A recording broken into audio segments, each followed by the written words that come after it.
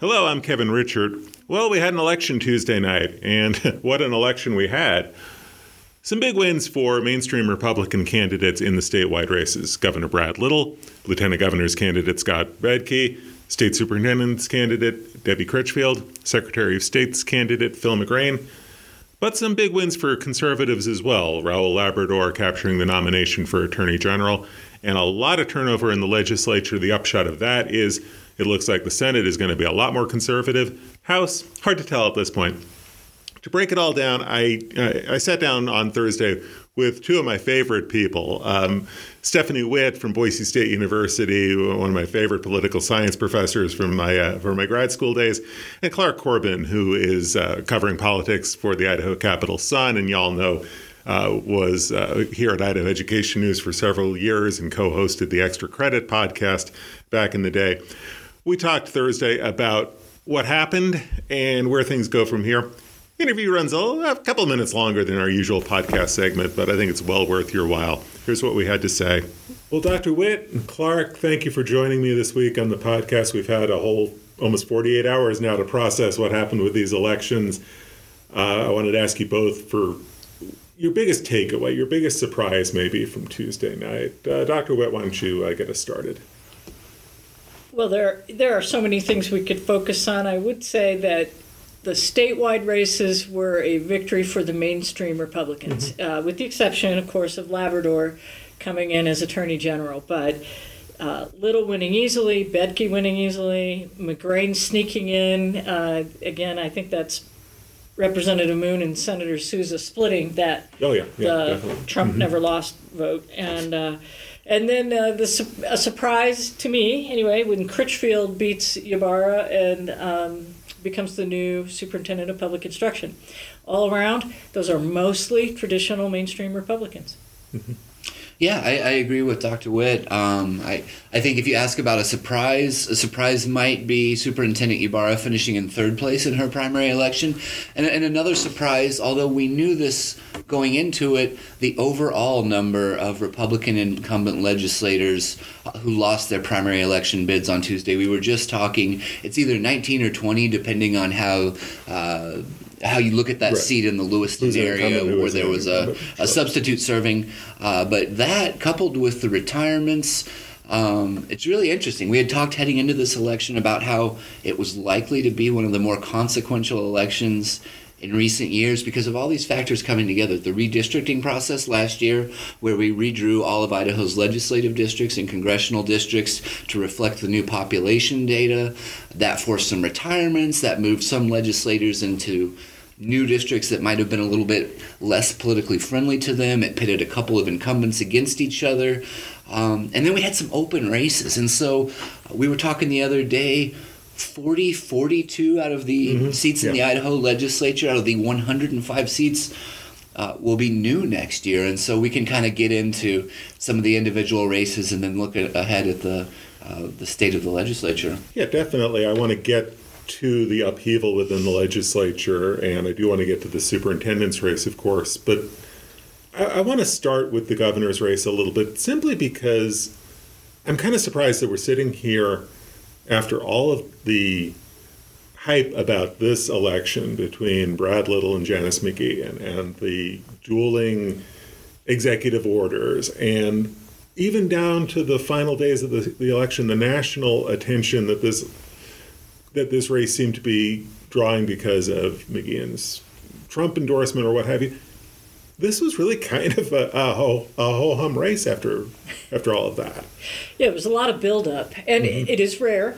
You know, we know of one other time since 1932, or only since 1932. Right. We've never had a sitting lieutenant governor challenge the governor of the same party. That's, you know, I joked the other day that they should have canceled the day after election unity rally the day that McGeehan filed for office, right? Because it's a clear sign that we're not on the same page, that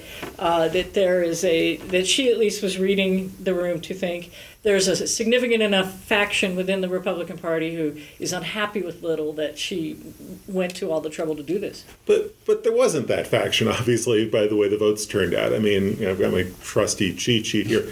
Little carried 40 of the 44 counties. Yep. McGeehan only won a handful of the counties up north and never really seemed to challenge Little heading into this election. How come? Well, he had twice the amount of money that she did, and all of the endorsements from those traditional Republicans. I mean, I don't have Clark probably has better numbers on this, but it looked to me like around 32% was who was of the voters in the Republican primary were picking those further right candidates like McGeehan and Representative Giddings and Brandon Durst, and so that's a third of the people who showed up to vote. It's a sizable percentage of the voting public, but you don't get anything for being close. It's not like horseshoes. You either get it or you don't, and they didn't. Yeah, that race was called early. It was called before 10:30 p.m. on Tuesday night, so just an hour and a half after polls closed.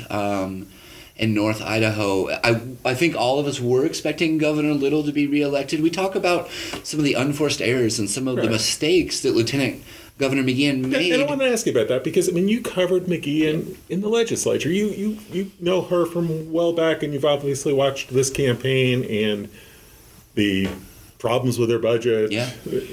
I started covering her, you're exactly right. I was with the Idaho Falls Post-Register in 2011 when she ascended to become the chairperson of the House Health and Welfare Committee. And so I've known her and covered her since then. But there were several mistakes the lieutenant governor made that may have alienated her, even among conservatives who may have been looking for an alternative. But we talk about the budget, right? She withheld public records, which the Idaho Press Club filed a lawsuit to obtain and won. She was on the hook for legal fees. Heading into the primary election, state officials were warning her that she was going to have a budget deficit. She's no longer working with a paid staff. There were complaints about her limited office hours possibly being violating a section of state law requiring statewide offices to essentially be open from 8 a.m. to 5 p.m. on weekdays. She spoke at she delivered videotaped remarks to a national conference that was attended by white supremacists and people who expressed anti-Semitic views. She didn't really apologize for that. Between that and the budget shortfall and acting like the budget shortfall wasn't a big deal, those may have been some mistakes that the lieutenant governor made. One thing I found that was really interesting, though, the morning after the election, going back through the results, I want to take you back to 2018. Lieutenant Governor McGeehan was running for lieutenant governor that year. She was in a 5-way primary race. She got about 28% of the vote and won that primary. Fast forward to this year's gubernatorial primary, she got about, 33% like Dr. Witt said, and she finished a distant second. There's several reasons why. I think there were stronger candidates overall in that lieutenant governor's primary 4 years ago. There were less experienced, less recognizable candidates in the governor's race this year. Aside from the top 3, the bottom 5 all got less than 2% in that governor's race. So it's fascinating that she actually got a larger statewide percentage of the vote in her primary, but lost in a distant second place. And didn't do very well in her part of the state. She lost her home county of Bonneville, yeah. Well, I think it's important to put those percentages in the appropriate context, right? So if you get 30% of the primary vote, which is 30% of the voters, right? That's not very many people statewide, right? So it's a little bit of a little bit, right? Mm-hmm. So she her vote represents, if you compare to the nearly 1 million voters, right? It's not a very impressive showing. Right. It seemed like, and this is maybe a segue to talk a little bit more about the superintendent's races. I looked at the breakdowns in the governor's race and the lieutenant governor's race and the superintendent's race. The 3 mainstream candidates, Brad Little, Scott Bedke, Debbie Critchfield, all did really well in southern Idaho, all did really well in these rural counties in the mountain time zone, where all 3 kind of have some rural roots. Mm-hmm. I think that, really... And I think really played out in the superintendent's race. So maybe let's talk more about the superintendent's race. Debbie Critchfield found a lane that had served Sherry Ibarra well in the 2 previous elections. Debbie Critchfield worked hard in this campaign. She raised a lot of money. She was campaigning into 2021. She stepped aside from her role as the president of the State Board of Education, so she was already known in education circles, and she really spent about a year leading up to the primary, raising money, going across the state, meeting with education groups, engaging with people. I saw photos and videos from small events. She would come and talk to small groups of people individually and make her way all across the state. And so that's kind of the traditional approach, whereas Superintendent Ibarra, I think in every race that I've covered, a little bit non-traditional approach, didn't focus on fundraising, didn't have a lot of active campaign events. Now, there were several forums among the superintendent candidates, as Idaho Education News covered, but during her previous two election efforts in 2014 and 2018, Superintendent Ibarra ran a low-key campaign and came out on top. I think she ran kind of a low-key campaign this year and finished in third place, and so that was a little surprising to me. One of the things that was surprising leading into this race, and maybe it led to the result that we saw, Dr. Witt, is the money. Debbie Critchfield raised more than $300,000 for this primary, and it is head and shoulders more than we've seen in contested primaries in the state superintendent's race. We've seen candidates maybe $30,000, $50,000 for a contested primary in the superintendent's race. All of a sudden, you've got a candidate with $300,000.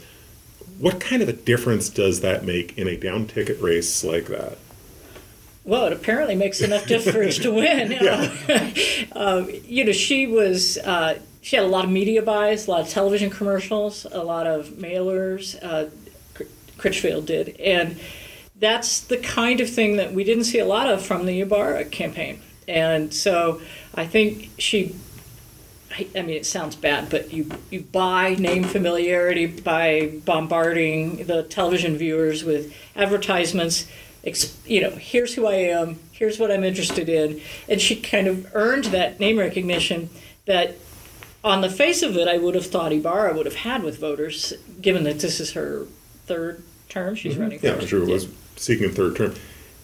But it felt, as I watched it and I watched the returns, that Ibarra was an incumbent who got squeezed out of a lane. I mean, Critchfield got the mainstream. She did really well in southern Idaho in counties that had saved Sherry Ibarra in previous primaries. Brandon Durst, as we would have expected, he got the hardcore right-wing vote. And all of a sudden you've got an incumbent, doesn't have a lot of money, may have better name ID because she's an incumbent, but where's her path to victory? Well, I think that her style is what edged her out, right? Not almost passive approach to the campaign, and Critchfield was right up there, and it was enough to win. I was concerned when we started looking at returns. I thought, oh my goodness, what's going to happen if Critchfield and Ibarra split the more traditional Republican vote and Durst slips in, And so I was kind of surprised at the way that it rolled out, because it didn't look like that at all. It was really Critchfield's race. Mm-hmm. Were you surprised by the Attorney General's race?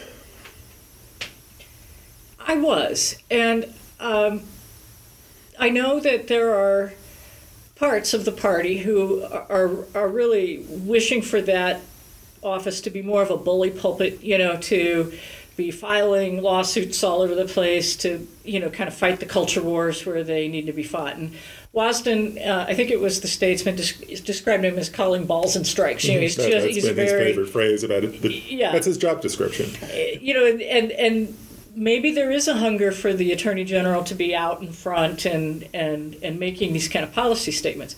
We don't talk about it much, but it's actually a big office. There are a number of deputy AGs that are housed in agencies, all over the state. It's not just about pontificating. You really need to be managing a large staff and a large budget. And, we really didn't hear much from any of the candidates about their managerial skills to do that.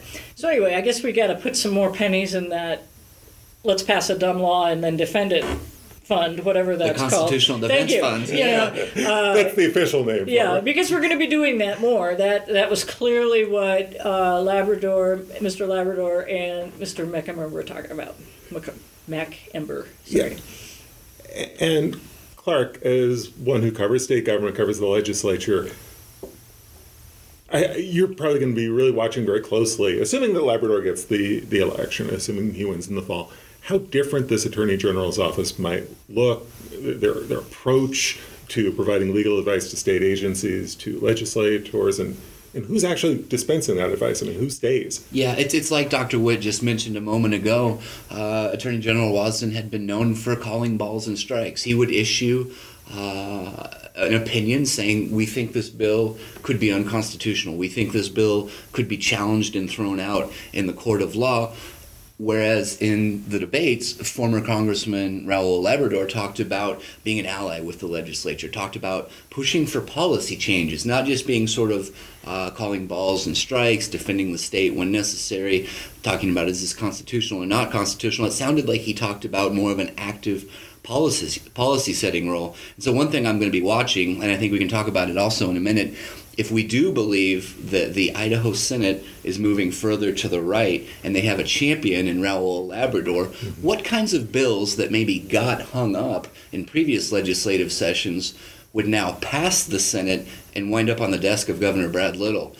We think about during the 2022 legislative session where all of the bills that would have made dramatic changes to voting and voter registration laws, those bills passed the House, were never considered in the Senate. House Bill 675, which would have made it a felony to provide hormone therapy or gender reassignment surgery to a child, that was never heard in the Idaho Senate. House Bill 666, which would have removed legal protections for librarians, teachers and professors, museum staff, for any information that was, quote, harmful to children. That bill passed the Idaho House, was never heard in the Idaho Senate. So now, will some of those make their way through the legislature, have a ally or a champion in a new Attorney General, Raul Labrador, assuming he goes on to win in November?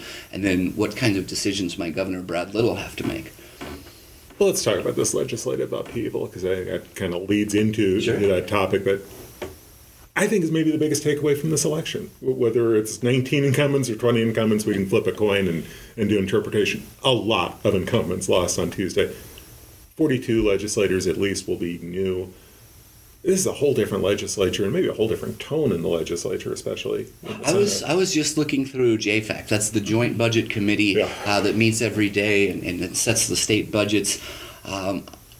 Based on the retirements from earlier this year and Tuesday's primary losses, it looks like 11 out of 20 members of JFAC will be brand new, including the chairs and the vice chairs will be brand new in 2023. The way I kind of look at it is maybe 2 of those 11 were very conservative members of the House, thinking about Representative Nate and Representative Giddings, who will not be returning to the legislature, and 8 or 9 of the others were sort of the traditional establishment Republicans. And so why is JFAC such an important committee? That's the committee that sets our state budget, so we're talking about the funding levels for K-12 public education, for higher education, for health and welfare. All of those budgets, in addition to the Library Commission budget, have been under attack by conservatives over the past 2 legislative sessions, with widespread changes to JFAC leadership, a new Speaker of the House, by the way, in 2023. Yeah. What are the funding levels that we're going to see for health and welfare, for education, for libraries? And so that's just one of many things that I'm going to watch. But I'd love to know what Dr. What kind of a policy approach does that budget committee take? Because for years it's been kind of this technical dollars and cents committee, trying not to stray too much into policy, leaving that to the other committees. Who knows what this new JFAC will look like? Yeah, I don't know what it's going to look like, but what I've seen over the last several years is a willingness for JFAC to use the budget as a policy stick, right? So instead of the germane committee, maybe education or health and welfare, really wrestling with the content of the policy, the members on the JFAC don't like whatever's happening in an agency, say like Boise State, so they use the budget to try to, beat the agency into submission. Instead of having the appropriate germane committee or substantive committee deal with that, we're seeing that coming out of JFAC. So it's not just the budget committee anymore, it's the everything committee. And it is taking power away from those traditional standing committees that, at least it was my impression, were always the generator of the policy things. And I kind of see that coming from the budget makers now. before we get too far along into what the 2023 session is going to look like, I mean, we have an election in the fall. How do you see what happened in this primary affecting the general election? Does it change the path forward for Democrats to try to gain inroads in the legislature or even win one of these statewide races? Well, I think we have to start with the fact that the Democrats didn't even have a candidate in 59 of the legislative races. Yeah. Okay, so that, if you want a snapshot of how are the Democrats doing, I would say they're not recruiting enough candidates to. They're conceding the majority in the legislature before the primary even begins. So there's that. The second thing is the voters of Idaho have not elected a statewide Democrat since 2003, I think, or 2002, Marilyn 2002, Howard, yeah. right? Mm-hmm. So her term ended in 2007, so that was like the last time. So, if the past is a predictor of the future, I would say, we're going to end up talking about Republicans again in November because they're going to win everything. Mm-hmm. But there's one big change, and that's if Roe versus Wade is actually going to be overturned, I think that presents it just might poke the bear, right? How many voters who are in those 300,000 unaffiliated voters in Idaho are interested in issues of choice and contraception and are going to activate to try to prevent the loss of those rights between now and November? It's the only thing I see the Democrats really have that they could run on that might get some steam. If you roll the tape way back in 1990 or 1992, it was abortion and the threat to access to abortion services that got everybody mobilized, and it was the last time the Idaho Senate was evenly divided between Democrats and Republicans, was in that term. Governor Andrews vetoed that bill and went on to win re-election. Right, and I was going to say, it was a very different Democratic Party in 1990. You had an incumbent Democratic governor. You had a sitting congressman, Democrat, and Richard Stallings. The Democrats were a viable party in 1990. Larry LaRocca was elected to Congress that won year. In 1990. He was in on that wave. This Democratic Party right now, it's not even clear who the Democratic nominee for governor is right now. Right. It does look like the write-in campaign likely failed, but we don't have the breakdown by name. That was sort of a little bit of a surprise for me on Tuesday night, but I guess it makes sense because each write-in ballot has to be reviewed manually. They have to throw out nonsense like votes for Donald Duck and Mickey Mouse, and so I guess it'll take some time. But it doesn't look like there were enough raw write-in votes, period. But yeah, the Democrats, they weren't able to recruit candidates to run in even half of the legislative races, so we know off the bat the Republican supermajority will be intact no matter what happens in November. I really like what Dr. Witt said about if Roe versus Wade is overturned, is there movement? Because we know of the huge numbers, I think she said 300,000 unaffiliated or independent voters in the state of Idaho, and whether that galvanizes them or become an issue. On the smaller level, with redistricting, there could be a couple of interesting races. I don't know. Always, I think, kind of those West Boise legislative races. Was it District 15 that had been kind of a purple district going back and forth between red and blue? That could be a battleground. I think there's a couple of new candidates running this year. That may be an area that I look at where...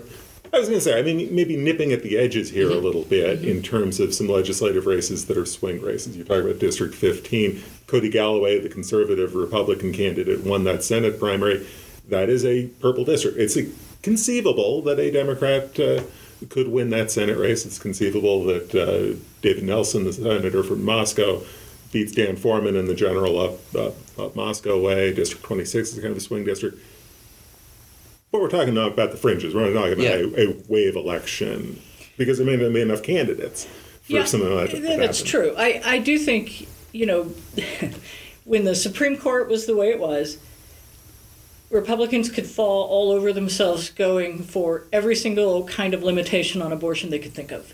Creativity in finding new ways to limit or eliminate access to abortion.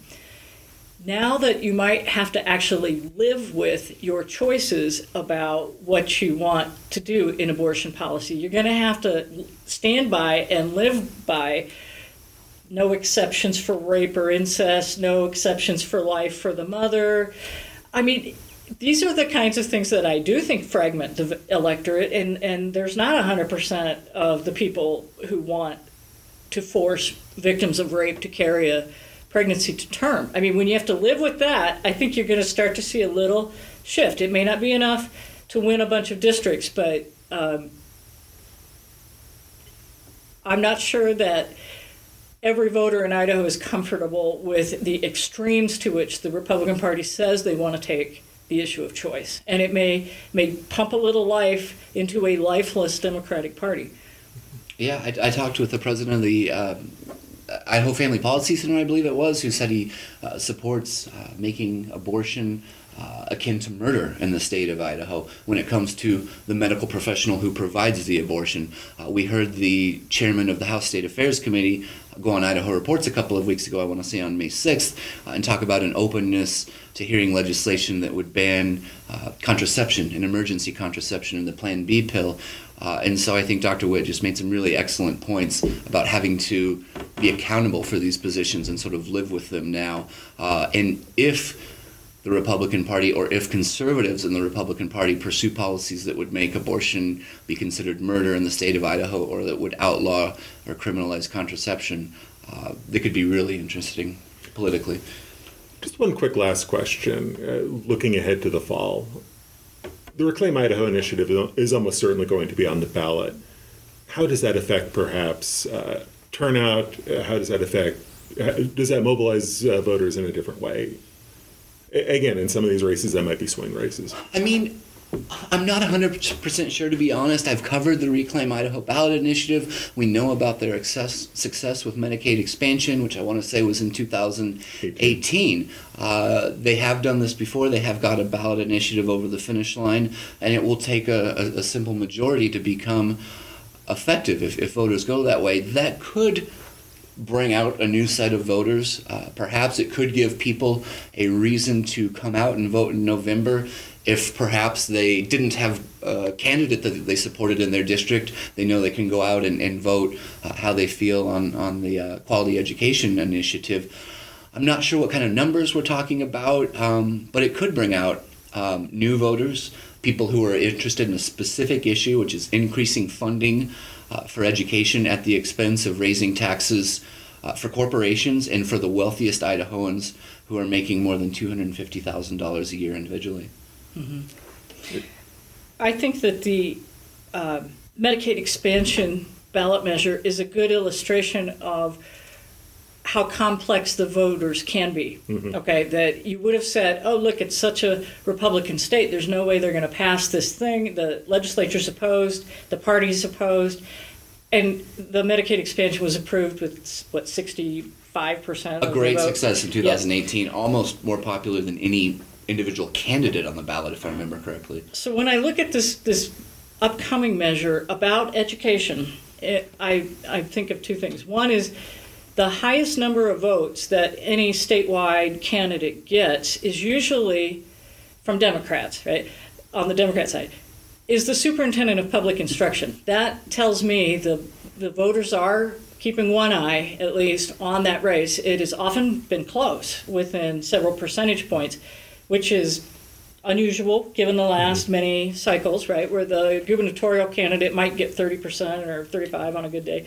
So the fact that this is about education, voters care about education, they tend to vote for Democrats more when it's dealing with education, I think it has a good chance.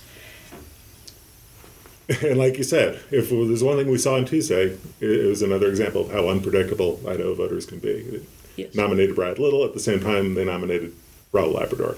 They booted out some of those conservative legislators in the State House and some of the more moderate legislators. So who knows what we'll be talking about in 6 months. Dr. Witt's exactly right. I mean, look at Boise State Public Policy serving year after year, showing education is a top priority consistently for Idahoans across the board. And so she's exactly right. Well, remember the Luna laws. Mm-hmm. When the legislature got out too far ahead of where the patrons of the school districts wanted to be, they used the referendum to get rid of all three of those Luna laws. And That's for people who've been here a while. You remember that? I think it was around 2015, 2016. 2012 was 2012. The referendum. Oh, my goodness, it's even further back. So there is, that showed me there can be a point where you go too far and the voters say, come back. And on education, I think that may very well happen in the fall.